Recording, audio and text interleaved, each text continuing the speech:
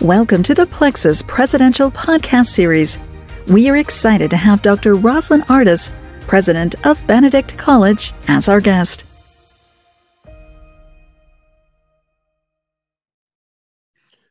Good afternoon. How are you doing?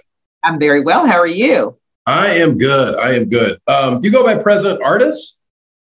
Yes, that and a whole host of other things. You can certainly call me Rosyln. No big deal. Excellent. That's great. Well, hey, thank you so much for carving out time to do this. My pleasure. I really appreciate it. My pleasure. So it's probably a big day and a big month, Black History Month. It is. We are underway, so to speak. I like to think historically Black colleges have a lot to contribute this month of all months. Many of our institutions, Benedict in particular, 152 years old. So lots of history here, lots of things to share. Well, that's great. Well, I'll tell you, I always love to be able to start with your personal journey if I could. Sure. And it's impressive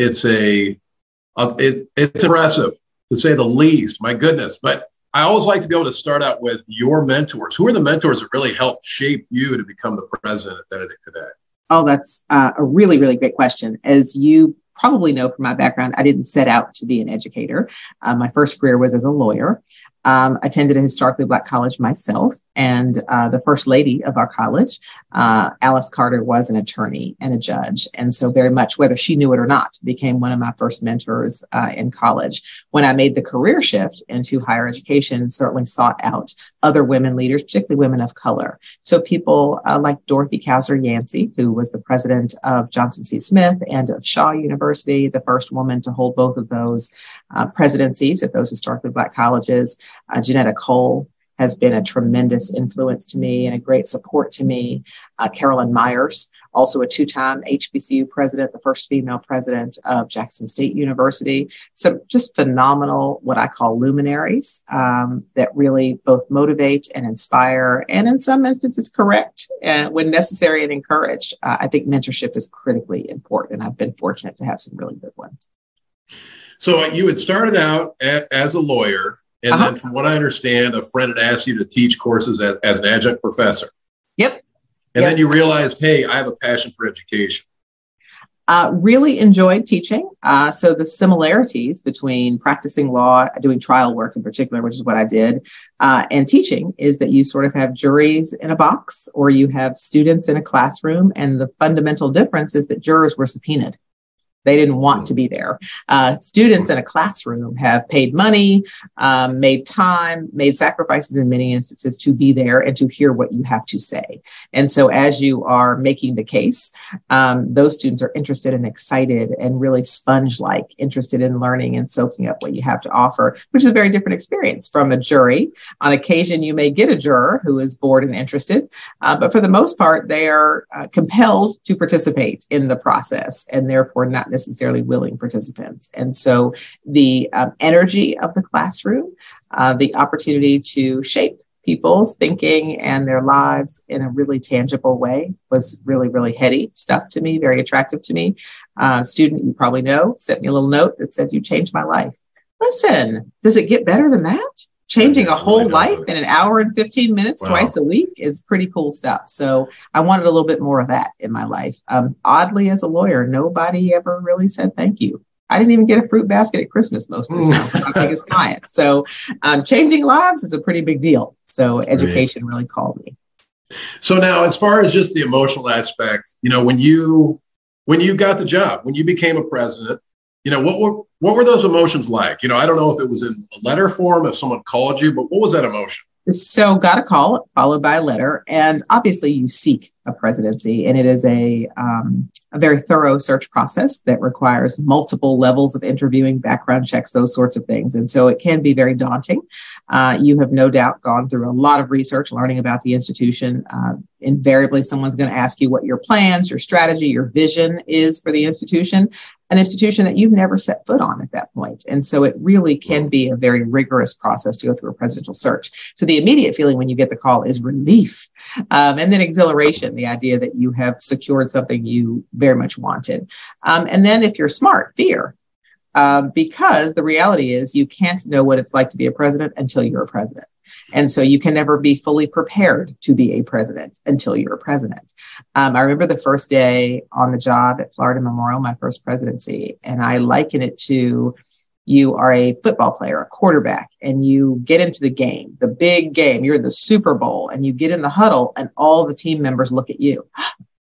I'm supposed to call the play. Oh, well, what'd you guys run last time? I mean, you really don't know until you get there. And the expectation is the president knows the answer. The president has the plan. And so it can be very daunting. And I think a level of humility is required, particularly early in a presidency, to really listen and learn and ask questions so that you're making the right decisions. People have placed a tremendous amount of faith in you. So it can be a little daunting.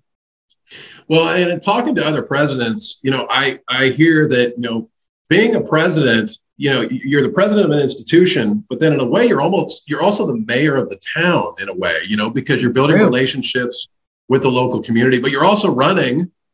That's true. An enterprise, an entire city. Yeah, that's right. Yeah. An entire city. We certainly have experienced that in a very real way here at Benedict College. We're a very small campus, an insulated campus, a private sort of gated campus within the city of Columbia.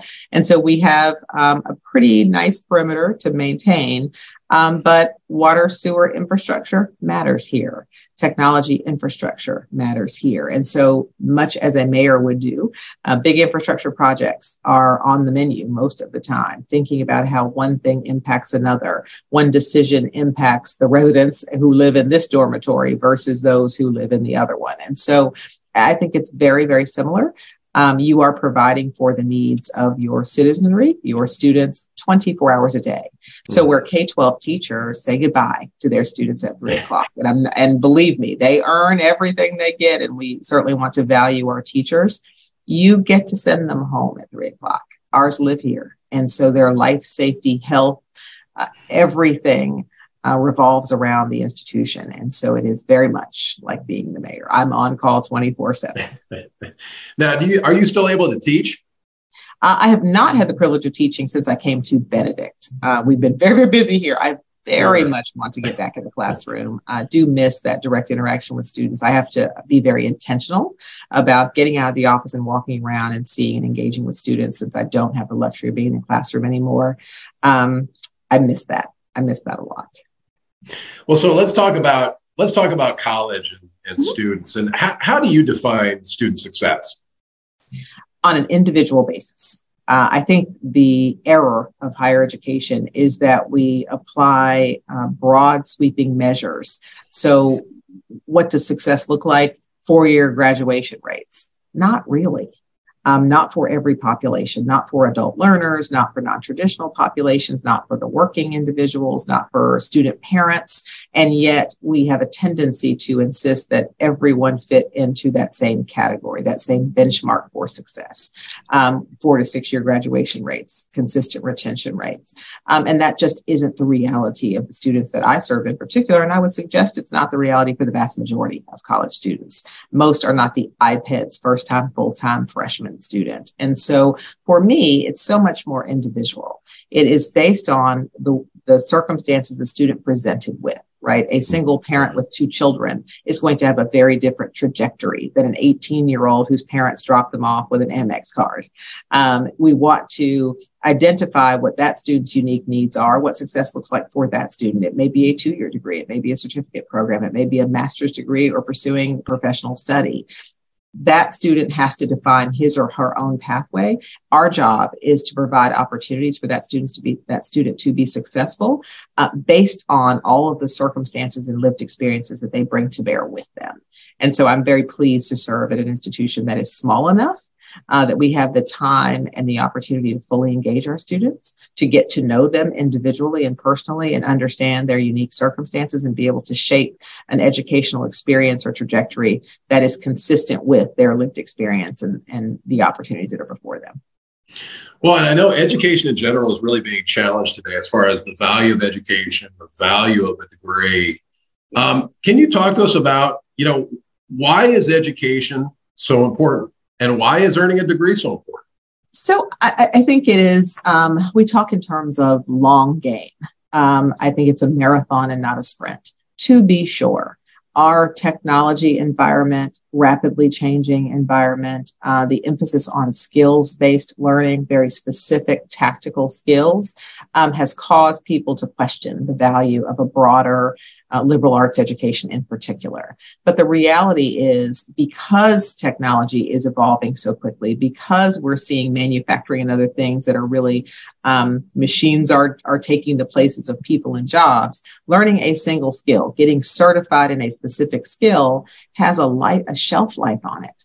Once that skill is no longer needed in the marketplace, that student is left with no option. That graduate is left with no option. Students who are more broadly prepared are more adaptable, are able to pivot as the economy shifts, as different needs emerge in our economic sector. It's important for students to be able to think critically, and communication still matters. I don't care how technically competent you are. If you can't articulate it, you can't get the job. And so I think this focus on workforce development, a focus on, again, certifications and training for now, the jobs that we need now, is a very short-sighted view. And it really causes people to undersell the value of a broad-based education that allows people to be flexible and agile, intellectually agile, and be able to take on new skills into the future. And so how is Benedict today? How are you engaging with businesses to really make sure that students are career ready and are ready for a job that exists today, but may not exist 5 years from now? So I think partnerships are critically important. They are integrally tied to institutional investment. I'm a fundraiser from way back. It was one of the first pathways I pursued coming into higher education, just because of my training as a lawyer. But begging is out of style. Investment is what you want, right? We don't want to say, oh, please support our institution, we're under-resourced. Rather, we want to say, please make an investment in our institution. We believe in mutually beneficial symbiotic relationships. So when I go out to talk to an employer, if you invest in us, whether that is time, talent, treasure, investment in our infrastructure, our equipment, our classrooms, our faculty, or students directly, you are sowing into an enterprise that's going to produce a highly skilled workforce. So we do a lot of listening. I think that's one of Benedict's strong suits. Because we're a private institution, we can be more flexible and adaptive to the workforce needs. We can listen to employers when they say, I've hired a couple of your graduates and I think they need a little more development in JavaScript, right? If we're looking at web development or app development, we're listening and learning all the time. We're willing to sit down and have conversations with employer advisory councils to say, what skills are most important to you that we can embed into our degree programs? We talk about micro-credentialing and certifications. Again, standalone, have a shelf life, but embedded in the context of a degree makes that person, one, work ready immediately after college, but sustainably work ready into the future. And so for me, partnerships matter a lot. And we've been very, very fortunate here in South Carolina that our academic partners, our employer partners, have been long-term partners. They have made significant investments in our students and in our facilities and our infrastructure. And they're beginning to see the benefits of that as the workforce continues to evolve and grow and our students take their place fully prepared to do a great job for them. So, with interviews and surveys that we've done with presidents and administrators at institutions, one of the challenges that you hear oftentimes is the enrollment cliff. And the enrollment cliff oftentimes, it does impact certain institutions, even geographically, depending on where you're located more than others. But, in my humble estimation, I look at schools like Benedict, and you were established in 1870, and so I look at that and I go, talk about a resilient institution. So you hear about enrollment cliff, and is it a challenge? And you could speak of that better than I could, but sure it is. That's a challenge. But boy, think about all the challenges that you've been through over the course of your history and still going strong. So can you talk a little bit about that resiliency? Sure. So the enrollment cliff is today's challenge. It's interesting that as we met COVID-19 head on, I can recall very clearly being on Zooms with colleague presidents who appeared at best shell-shocked, at worst traumatized, trying to figure out how we were going to navigate the pandemic. And I remember thinking, this isn't a whole lot different than the hurricane we had 6 months ago. It's not a whole lot different than the underground fire that took us out of service for 2 days. It's not a whole lot different than the IT breach we experienced that took us down for 4 months and encrypted everything we had, and we had to rebuild all of our systems. Oh. We're pretty adept at crisis management, We already had an emergency response team established. We already had protocols and policies associated with those kinds of things. So for us, it was just the crisis of the day. We have always done more with less. You know the narrative around HBCUs. And so when the world gets a cold, we get the flu. And so we've gotten acclimated to a lot of fluids, right? Figuring out how to survive and still make it to work, even with the flu. And so when COVID hit, I looked to my left and looked to my right and saw people folding. And I thought, that's funny, because we are so used to those kinds of changes really shaking the foundation of the institution that we have grown some muscle in resiliency, as you put it. And I think weathered it reasonably well. As we look ahead to the challenge that you specifically articulated in terms of the enrollment cliff, we initially weren't as concerned. But as you know, the confluence of events is what impacts us most significantly. So the cliff really tends to be around, quite frankly, white students, the population demographic. Black and brown students are still keeping pace in terms of productivity, in terms of the number of students that might be college age. Certainly it's shrinking, but not nearly as drastically as for majority students. So we kind of thought, well, our population is not shrinking at that rate. However, when you add the most recent racial reckoning in the country that was tripped off by the George Floyd murder, we're suddenly seeing all of this interest in Black and brown students from predominantly white institutions. It's really expanded tremendously. So now the cliff matters, because predominantly white institutions that typically would have been recruiting students other than ours are now coming to recruit ours, because they've got to fill the gap that's being left by the cliff on the other side. So it is absolutely a problem for us. It calls on us to really articulate our value proposition far more clearly to students who may have better options or other options, to sell ourselves and make plain that an education here is a very different experience than perhaps it would be someplace else. And that doesn't mean we're better. We're just different. And students have to make good choices about where the best fit institution is. Well, and in such a challenging market, maybe some would say a saturated market as relates to higher education and universities and colleges. How do you make sure that you protect your backyard? That is such a great question, because we've been having some meetings at Benedict with our enrollment folks and our marketing folks. This is a nuclear arms race when it comes to marketing and enrollment management. The sophistication of the recruitment models at many of our competitor institutions is at a level at which I've never seen it. Just being able to use AI technology to approach our students very specifically and place services and activities and supports in front of them that they have anticipated that we don't even know about yet, because they're using AI technology to track their patterns, their buying patterns, their preferences, their search engines, things like that. This gets a little tricky. So for us, the opposite of a technology-enhanced enrollment environment really is an authentic enrollment environment. It is, they may know you because the algorithm told them who you are. We know you because we care. We know who you are and what your lived experience is because we have a little experience in this. We've been doing this for 152 years, and we've been doing it well. We produce students that are healthy and whole, that have a realistic sense of who they are in a world, in a broader global context. And I think have demonstrated historically in terms of productivity, all HBCUs really as a sector have demonstrated that in terms of productivity, the number of African Americans with baccalaureate degrees, professional degrees, medical degrees, law degrees, et cetera, I think we've demonstrated we do this pretty well. So from an authentic, direct, personal marketing standpoint, I think we still have a niche that we have to really amplify that. So what makes the HBCU annual sustainability summit? Why is that so important?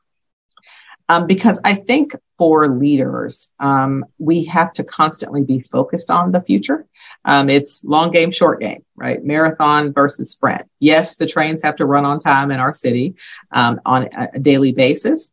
But if we're not thinking about the sustainability institution the next big thing, whether that is technology infrastructure, being able to keep pace with 21st century demands, whether that is the amenities and support services that we provide our students, recent exacerbation of mental health challenges. All of those things have to always be thought about long game into the future. And so the idea behind the Sustainability Summit, Tommy Dortch and I, head of 100 Black Men, it was really his vision, really a compelling vision to me, to bring HBCU leaders into a space that is not competitive, but collaborative, to allow us to share best practices, to think critically about the future of higher education and where HBCUs will find themselves in the next 10, 20, 50 years, and to develop partnerships that will help to sustain and support us into that future. Endowment building is a big deal.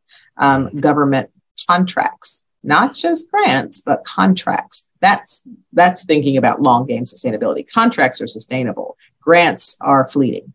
Right? They come and they go, but contract and capacity building are a big deal. And so as we curate the topics to discuss on an annual basis, we're really thinking about what is both impactful today and what will help the institutions be strong and sustainable well into the future. The goal is to plan for when we're not here anymore.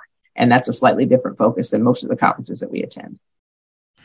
Yeah, absolutely. One of the things that I hear about from a number of institutions is sharing resources. You know, this is something that may or may not be new for a number of institutions, but, you know, with that concern over institutions closing, and, you know, you can tie it to the enrollment cliff and other things, but, you know, institutions now are starting to share resources like HR, like IT.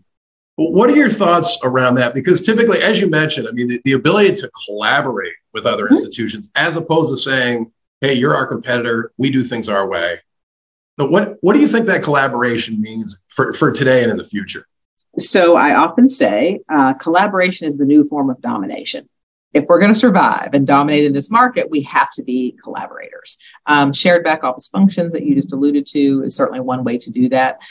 We are geographically close. I am across the street from another institution. How is it that we're not sharing campus safety, food service, cleaning, a host of contractual services that we could get economies of scale? Even if it's simple purchasing, how do we not collaborate and think about getting more bang for the buck? I think that's one way, and it's a critically important way. The second is lots of partnerships arising around course sharing. Common course sharing consortia, where we are a part of a course sharing consortia. So if we have a course that's low enrolled, not going to make, so to speak, but our students need that to graduate on time and maintain their pattern or their matriculation, that student can take a course from a partner institution and it transitions right into our curriculum. We've already pre-vetted the courses.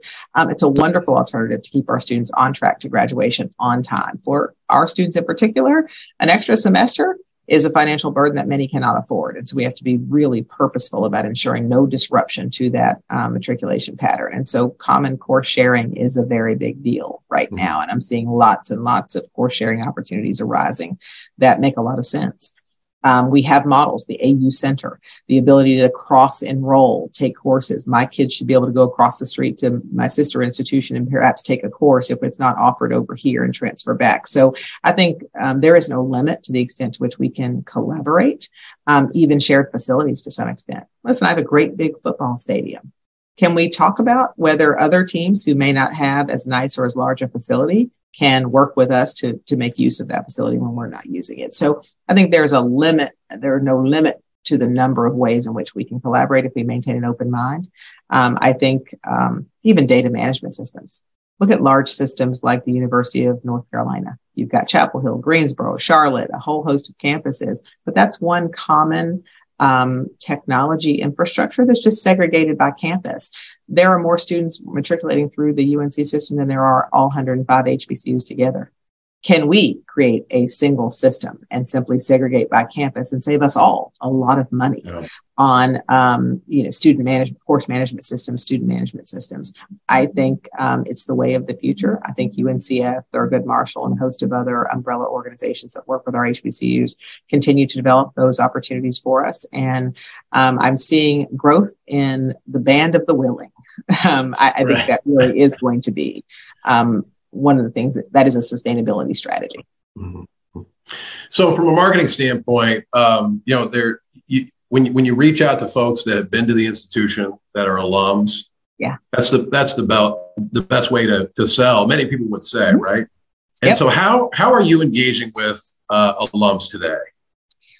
Oh my goodness. I literally just had a long meeting with an alumni group yesterday. The sort of traditional, we have a very, very strong National Alumni Association presence, a very, very generous National Alumni Association. Our alumni did about 1.6 million.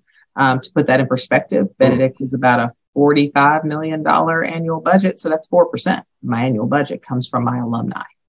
So proportionally, that's a very big deal. We tend to measure alumni giving in terms of the number of people who give. I only have an 18% give rate, but they're giving 4% of my budget. Other people have a 50% give rate and haven't yet hit the $1 million mark. So I like how much they give as opposed to how many give. We're going to try to amp that up, but it's important for me to continue to steward that population. And so through annual gatherings of the Alumni Association, monthly newsletters with the Alumni Association, I attend as many meetings and club meetings as I possibly can. I think they are the lifeblood of an organization. They are the living, breathing ambassadors for the institution. They are the sort of epitome of the quality of a Benedict education. If they're successful, we're successful. So through alumni highlights, alumni engagement, assisting us with recruiting in other cities, saves me a lot of money if I have alumni recruiters who are willing to go to a school or a fair for us, as opposed to me deploying a recruiter from the main campus to go and do that. So I think there are lots of ways to engage our alumni ambassadors on behalf of the institution. And I spend a lot of time talking with alumni. Well, like a lot of institutions, you mentioned affordability being a concern. Are there ways that you're allowing students, maybe even through dual enrollment at high schools, to be able to earn credits, prior to coming to Benedict, or how do you help address that affordability challenge that a lot of schools are facing? Somebody might think I sent you this question. This is going to be my favorite one on the day. I think Benedict is doing tremendous work in this space. So in terms of pre-college programming, the community college system really has the dual enrollment market locked up. That is a community college space. We don't get into that too much, but we do have some really innovative partnerships. For example, we are the first college to partner with the Fresno City School District out of California. Interestingly, they have just been recognized by Mackenzie Scott with a lovely $20 million gift because of the innovative partnerships like the one they enjoy with Benedict. Their students are taking courses online during the school day, during the normal school day. My faculty are getting on Zoom and teaching those students in the classroom. So their teacher is a learning facilitator in the classroom. My professor is providing content and instruction. So they have kind of a dual model, and that's been really interesting and innovative. On the affordability front, this is where I'm super proud. Benedict did a tuition reset in 2018, 26%. We took our tuition down. Everybody said I was going to bankrupt the institution with that brilliant decision. But what we took a look at was students' ability to pay and our collection rate. Our students were paying 41 cents on the dollar. I was never collecting all of it anyway. Why are we charging students, ruining their credit, frightening them away from an education when we know they cannot pay? So we did a whole hog, if you will, tuition reset. We took it down 26% that year. We do not mark up our food service plan. Virtually every college and university in the country takes a huge markup on the food service plan. Our students pay exactly what the food service provider charges us. We're simply a pass-through. We do not take any kind of markup on that as a commitment to affordability for our students. Our housing is the least expensive housing of any college or university in the state of South Carolina. Public, private, Black, white, community. We are the cheapest housing because we've been very purposeful about trying to hold those prices down for our students. We rolled textbooks into the cost of attendance. So our students do not have the textbook bill and have subsequent to COVID-19 gone completely open source. So our students don't have a $1,200 to $1,500 textbook bill every semester. I think Benedict, more than most institutions I've ever encountered, I'm just going to be honest, more than any other institution I have encountered, has a real commitment to affordability and has put their money where their mouth is. We, of course, are out fundraising and helping our alumni continue to bring up the rear because we are trying to keep the cost of attendance affordable for students that we know are overwhelmingly low wealth first-gen kids of color who simply do not have the ability to pay. And so how do you make sure you get that message out to the masses? Because, if you pick up a Wall Street Journal or if you pick up a general nationwide news publication, The data around student debt, for example, well, it's slanted. It's not necessarily speaking about a group of institutions. And so how do you make sure that students and parents know about what Benedict offers? I talk to you. I have conversations like this. Absolutely. And I think, and again, thank you for your voice and for amplifying some of the work that we do. But I think it's a great question. We have to do more. I don't know that the national narrative around the high cost of higher education and debt and default really do place us in a bit of a bind. Low wealth students are going to have to take out more loans. If we have, and I will tell you that Benedict's population is 84% Pell. That is exceedingly high number of students who are eligible for a Pell Grant, which means 84% of my kids are below the poverty line. They don't have any options for how to fill that gap. And so our students are going to have loans. That is not a measure of institutional quality or credibility. That is a measure of our commitment to supporting poor children. And so this benchmark that says your students have $35,000 in debt ignores the fact that our students are among the poorest students in the nation. That is not a function of Benedict charging too much. That is a function of Benedict being willing to serve a population of students that likely cannot pay. Certainly doesn't make for a great business model, and it works me to death trying to make the numbers work on a daily basis. But I think it's a commitment that's not celebrated or amplified. We are criticized because our students have debt, as if they have a choice. Perhaps if the Pell Grant would keep pace with the cost of education, our students would borrow less money. They borrow because they have to, not because they want to. And so I think the national narrative has got to be more intellectually honest. This is not a function of institutional quality. This is not a function of institutional commitment to affordability. This is a function of poverty. And until we're willing to have an honest conversation about the support we provide to the poorest students in America, we're going to keep being in a circular debate about whether college is worth it. And I think that's grossly unfair to our students. Yeah. So where do you see Benedict? Where are you going to be in 5 years, or maybe I even say 25 years? My goodness. Still here. Benedict College has been on the very land that it was formed on in 1870. This is a former slave plantation. So the interesting irony of a former slave plantation now being a higher education institution that supports the descendants of those slaves is something that I'm just really proud of and centered by and grounded in as I walk around the campus every day to think about the trees on this campus and what they've seen in a century and a half. And what they see now in our students being able to matriculate here is really, it makes my heart race sometimes. I see us doing that and doing more of that and doing it in a slightly different way.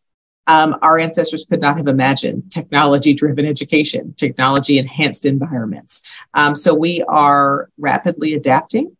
Because we have to. Higher education has to adapt and change, but holistically and fundamentally, we will continue committing to and supporting those students that in many instances are not the first choice for many institutions, but they are for Benedict College. And so I think while our program mix will change, we are focused heavily on the technology space. We have engineering, computer science, cybersecurity, and we have made manifest a very clear commitment to those disciplines because we know they provide opportunities for our students to get great jobs. Upon completion, our students don't just come here for education's sake. They've got to go to work. They're low wealth kids. And so we try to be very purposeful about our programming. Though we have a liberal arts foundation, we really want our kids to have tangible, marketable skills. And so I think you'll see in the next 5 years a repositioning of Benedict College, less as a liberal arts HBCU and much more as a high-tech provider of highly skilled individuals into a marketplace that demands that. And so I think there's some program shifting,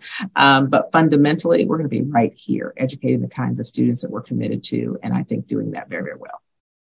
Absolutely. Now, I do have to ask you, you've got the backdrop behind you. Yeah. I'd love to hear about the stories around maybe a picture or an artifact, something along those lines behind you that you go, gosh, I have a story to tell about that. Listen, I'm going to shift my camera, I think let me see if I'm going the right way. Well, let's see. Let's move this. Oh, there you go. Yeah. Where am I going? All right. Do you see this young lady hanging up on my wall? I sure All right. do, yep. You probably can't see her super well, and if I was closer, you could. but that is a drawing by one of my students, an art student here at Benedict College. And what you can't see is probably that this is a young African-American woman, very studious. She has on a pair of spectacles, but she also has a bird cage on her head, and it's broken open. And so to me, that's really synonymous with Maya Angelou's work around caged bird sings and this notion that at Benedict College, we are freeing the mind. Individuals who we don't necessarily see as college material, as college students, we are opening up a whole new world to them when they come to the campus of Benedict College, whether that's in art and music or science or technology. We're providing an opportunity to break open that cage and to explore the very best version of themselves. And so when I saw this piece on display, our senior art students do an exposition every single year. And when I saw this piece, it really, and I think that's what art does, right? It opens you with your mind in a different way. And so when I saw that particular piece, I said, I want to buy that. And I think my student was stunned. She had not sold her art. She had not yet sold her art. But I just bugged her about it. I said, I really want to buy that piece. And so her art professor talked to her about pricing and that kind of thing. And I will share with you, I paid a pretty penny for her. I think I paid about $1,800. So to a college student, for your president to pay almost $2,000 for a piece of your art. But I wish you could see it closely. I'll have to send you a text image. It is such a striking piece that I had to have it. And I'm thoroughly convinced that it's going to be worth 20 times what I paid for it in very short order, because I think this young artist is really on the cusp of being among the most talented contemporary artists in the country. And so, but the imagery of it was so compelling to me that I had to have it. She told me actually a year after she graduated, so I've had this piece about 2 years, that she cried. She didn't really want to sell it, but she was scared to say no because I was the president. And she thought by putting some ridiculous price on it, $1,800, that there's no way I would pay that. And so I think it stunned her when I wrote her a check for $1,800. But she really was trying to drive me out of the market. She really didn't want to part with her original, and had not yet learned how to print your art. I mean, to be able to make replicated prints or numbered prints. And so she's learning, right, the business of art. She has now sold an original, and really had some consternation around that. And I felt so bad, I started to offer to give it back, but no, I'm not, because it's going to be worth something. I love it. Well, what better way to end the podcast? That is such a great story. Rosyln Artis, I really appreciate your time. Thank you so much. Well, entirely my pleasure. So sorry it took us a couple weeks to get this on the calendar, but it's been a delight to spend some time with you today. Thank you for joining the Plexus Presidential Podcast Series. For more information on the series, please visit us at plexus.com/solutions. Thank you.